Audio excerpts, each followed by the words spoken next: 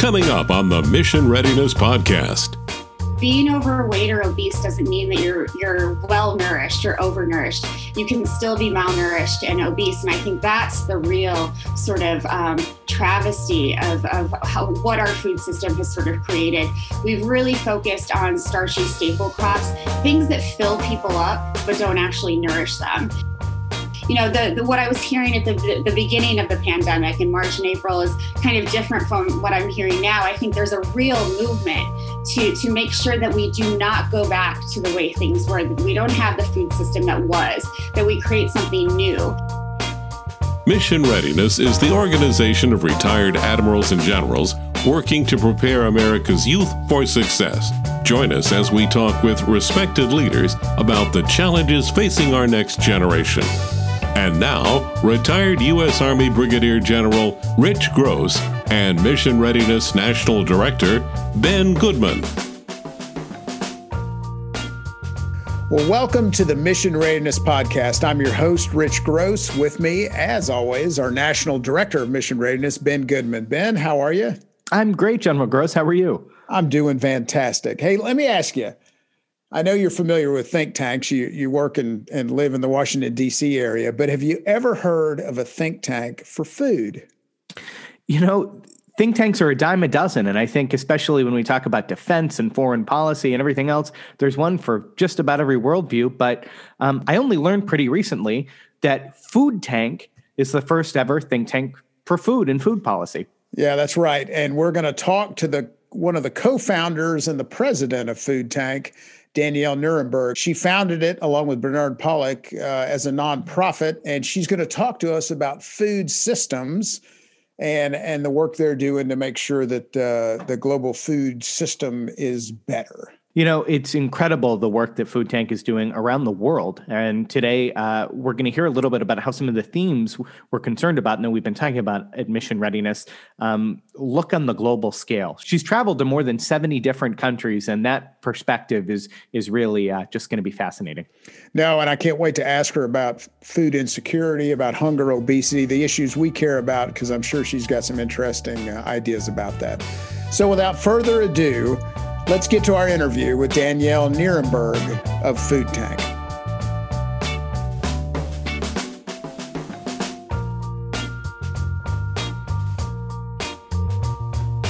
Well, my guest today on the Mission Readiness Podcast is Danielle Nierenberg, who is the co-founder and president of Food Tank, which she's going to tell you all about, but it is essentially a think tank on food. And we're going to hear some amazing things about what Food Tank does, what Danielle does, and really how to make our food system better. But before we get into that, Danielle, would you tell us a little bit about your background and how you got into the business of food?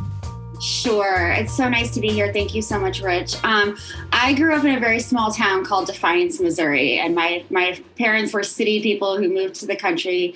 You know, they wanted to raise their kids in the fresh air. I grew up with a pony. I'm the only kid I know who had a pony. You know, we raised ducks and rabbits and had a big garden. And looking back on it, I kind of had this idyllic childhood. But I grew up around farm kids, and I couldn't wait to get out of there. I thought farming was dumb. I didn't want to have anything to do with it. I was an environmentalist and blamed farmers for, everything from destroying the rainforest to climate change at that point in my life. And, went to college and then became a Peace Corps volunteer and worked very closely with farmers and teachers, and sort of had this, not, epiphany, but kind of the slow realization that I was actually the dumb one, and the farmers were doing all this amazing stuff to protect biodiversity and, to nourish communities and do all of the things that we want a good food system to do. So I really learned from the farmers I met in the Dominican Republic, and the extension workers and all of the others who were really trying to make the food system there more sustainable under very trying circumstances. So that's how I ended up going to graduate school, the Tufts Friedman School of Nutrition Science and Policy, got an MS in Agriculture, Food, and Environment, worked for many years at an environmental think tank, and then decided with my co-founder, Bernard Pollock, to start Food Tank because we wanted to sort of tell different stories. We wanted to tell stories of hope and success in the food system from around the globe. When did you realize that the world needed a think tank for food? When did that realization come? I'm not sure. Again, it was not an epiphany. It was just sort of, what we're hearing is all of the bad stuff about our food and agriculture systems, and we're not hearing enough about the good stuff. The stories, from small and large farmers alike that are showing others, how they can be replicated or scaled out in different ways. And so it was just sort of while I was working at the other think tank that I wanted to change how we were telling stories. We were telling stories of doom and gloom. The end of the world is coming. And I wanted to show folks with Bernard how, there are so many solutions out there. If they just had a little bit more research or investment or attention behind them, then they could, get the resources that they needed to be successful. Now, I think a lot of us discuss the global economy, and we think about the economy as a group of interconnected systems. I don't know that enough people, frankly, think about food as an interconnected system and an interconnected economy. Would you talk a little bit about that? And would you tell us, have our policies kept up with the fact that we do have a changing food system? It's interesting. I would have answered this question very differently a year and a couple of months ago, right? I think people do understand now how important our food systems are and how important they are to the global economy as a whole. And if there's a tiny disruption, a tiny little kink, whether it's, a pandemic or, weather changes or, a weather catastrophe, that can be disrupted in huge ways. We saw tankers sitting off the coasts of many countries when the pandemic began, not able to deliver, things like seafood or grain or other things. We saw supply chain disruptions all over the United States because there were, restaurants were closing and schools were closing and there was nowhere for that food to go. So I think people really do understand the interconnectedness now of how our food systems are aligned with, not just the economy, but our daily lives. It's not this huge sort of, well, the food system happens over here. The food system happens to me right now. We talk on our podcast a lot about obesity and hunger and how those two things actually go hand in hand. And of course, at Mission Readiness, we're concerned that these growing obesity rates in children really keeps them from making choices about their futures, to include if they choose to go into the military, so it affects national security. Not a lot of people, though, see that link necessarily between obesity and hunger. They don't get that there is a link. What are you seeing around the world when it comes to the relationship between hunger and obesity, not only around the world, but also in the United States? But before I answer that, I really want to commend the military for identifying that as a problem long before many of us who are sustainable food advocates or working in agriculture did. I think it was in the 1970s when the military was seeing, people trying to get into the military who didn't have, 18-year-olds who were too, overweight or didn't have the sort of physical stamina because of the foods that they were eating to make good soldiers. And so again, thank you for making those connections very early on. There is this huge paradox of hunger and obesity in the world, while at the same time we have roughly 820 million people who are hungry right now. That number is rising because of COVID-19. At the same time, we have about 2.1 billion people who are overweight or obese. And sometimes those people are living in the same communities. Being overweight or obese doesn't mean that you're well-nourished or overnourished. You can still be malnourished and obese. And I think that's the real sort of travesty of what our food system has sort of created. We've really focused on starchy staple crops, things that fill people up but don't actually nourish them. And, that's everything from white rice to maize. And while these are, we need these crops, we also need the fruits and vegetables and nutritious grains and nuts and seeds that will also make people healthy. And I think governments really need to start investing in those kinds of what they've been called in the United States is specialty crops. Unfortunately, fruits and vegetables are specialty crops when they should make up the bulk of our diets. And you see governments in sub-Saharan Africa and elsewhere have kind of done the same thing. They've invested in those starchy staples and not in the things that actually are going to make people healthy over the long run. Are there ways we could bridge better public understanding between hunger and obesity? Again, I think this is something where the pandemic has made some headway on people really understanding the connections, not only between hunger and obesity, but how our health is so aligned with what we eat. We've seen people who are overweight and obese suffer more from mortality because of COVID-19. We've seen, I think people are understanding that underserved and BIPOC communities often don't have, places to buy fresh produce or buy nutritious and healthy foods, and that has affected them. They are also suffering unprecedented rates of mortality because of COVID-19. So I think people are beginning to see that, what we eat and how, our health outcomes are very closely aligned in a way that we haven't seen before. Well, I was gratified to hear that the United Nations is going to convene a food systems summit, which I think is an important effort. And as one of their sustainable development goals, they're going to talk about peace, justice, and strong institutions and how that's related to food security. Beyond obesity, how do sustainable and equitable food systems affect our global security? I mean, they're so inextricably linked. I mean, what we saw during the food and financial crisis in 2007 and 2008, and then again in 2009 and 2011, we saw food riots, more than 60 food riots break out across the world. And when people are hungry, they're angry. And for good reason. I would be angry too. And I think, this can lead to a lot of global conflict and things that, we've seen terrorism linked to hunger when terrorist agencies, say, hey, I'm going to provide you with 3 full meals a day and pay you.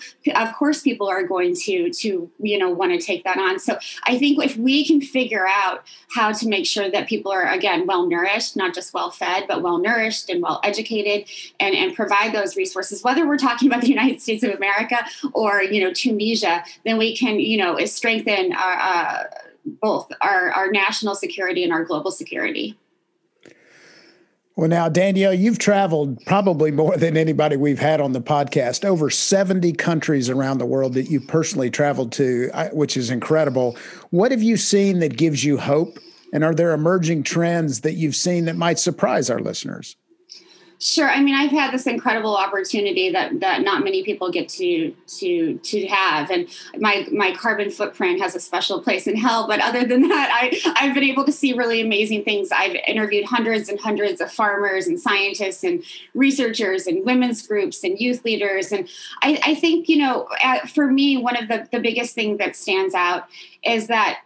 One of the groups that we've ignored in the food system for a long time is women farmers. In many countries, women make up 80% of the agricultural labor force. They make up about nearly half of all farmers worldwide, but they don't get the same kinds of resources that their male counterparts do. They don't get, education. They don't get access to financial services. They get the poorest land, the land with the least nutrients. And so I think we're beginning to recognize that women are very important in the food system, not just as nutritional gatekeepers and cooking for their families, but really being the sources of food and supporting local economies. And I think that's something I'm very excited by, this recognition that women are a huge part of the food system. Speaking of recognition, I understand that you were awarded the 2020 Julia Child Award, which is a phenomenal recognition of your work. Would you tell us a little bit about that award and what it stood for? Sure. There have been now 6 recipients of the Julia Child Award from the Julia Child Foundation, and it's really in recognition of her legacy. The previous recipients have all been, restaurateurs or chefs. I am the first person I can cook okay, but I'm not a great chef. And it really is to identify folks who are changing the food system. But again, Food Tank is not just me. It was co-founded by my partner in crime, Bernard Pollock. And we really wanted to use the platform we have as a way to amplify what other organizations and individuals around the globe are doing, whether they're working on food loss and food waste, preventing obesity, like we were talking about before, recognizing the importance of indigenous and native foodways. We really want to use Food Tank as a way to get their messages out to a wider audience and make sure that they get the recognition and support that they need. Has the pandemic caused you to have to change the way Food Tank works and you're able to accomplish your missions? Absolutely. I mean, I think the pandemic has changed everything for everyone. The word of 2020 was pivot, right? And so we pivoted very quickly to online events. Food Tank is known for having a lot of summits in places like New York or on Capitol Hill or in San Francisco. And so we've had a lot of online events.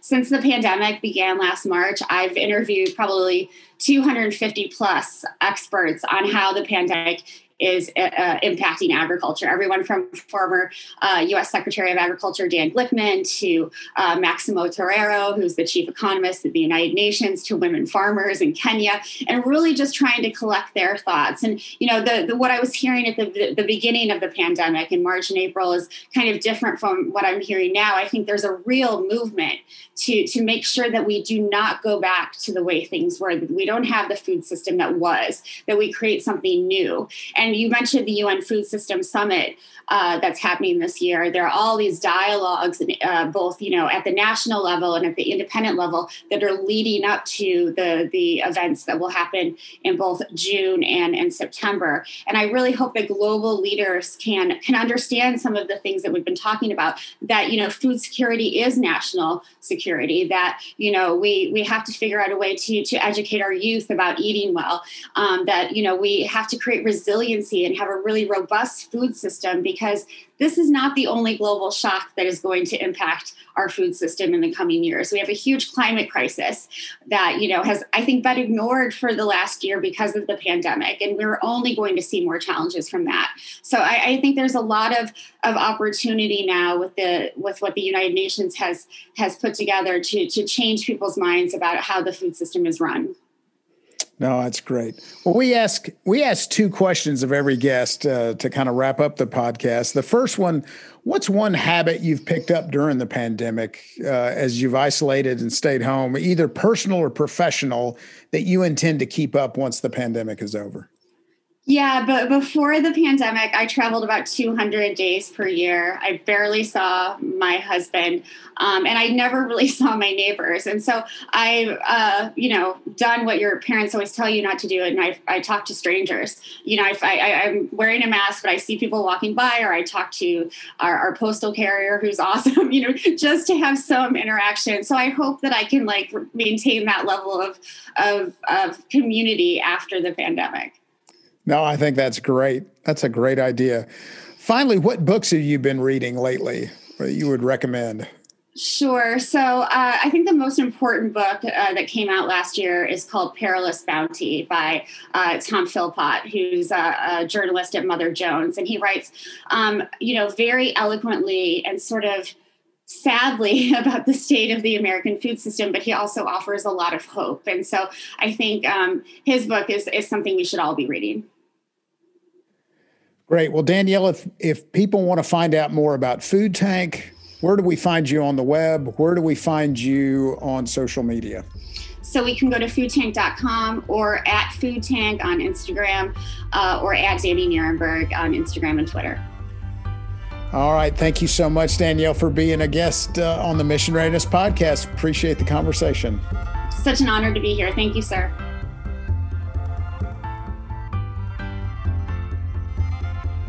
Well, Ben, I thought that was a fascinating conversation, not only about the work Food Tank does, but about the global food system in general.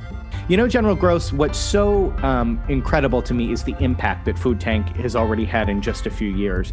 We shouldn't look past the fact that the Julia Child Award, getting that, so early on when chefs, deserving chefs, but folks in the restaurant business and others have received that award, to see somebody who's trying to move the ball on food policy and make how we feed people around the world address some of these systemic issues in the food system. To me, that's really exciting because it shows where we're going and it shows about the opportunities.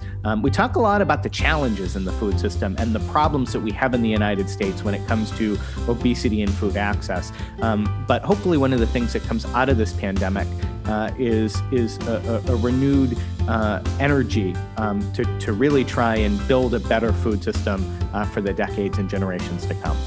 Well, and as she pointed out, the pandemic has as hard as it's been on everybody, as tough as it's been, it does create an opportunity for all of us to rethink how we've been doing things, in particular with the food system, and see what we can do to change going forward to make a better food system for everybody. And I think both Food Tank and Mission Readiness would agree that's a worthwhile effort.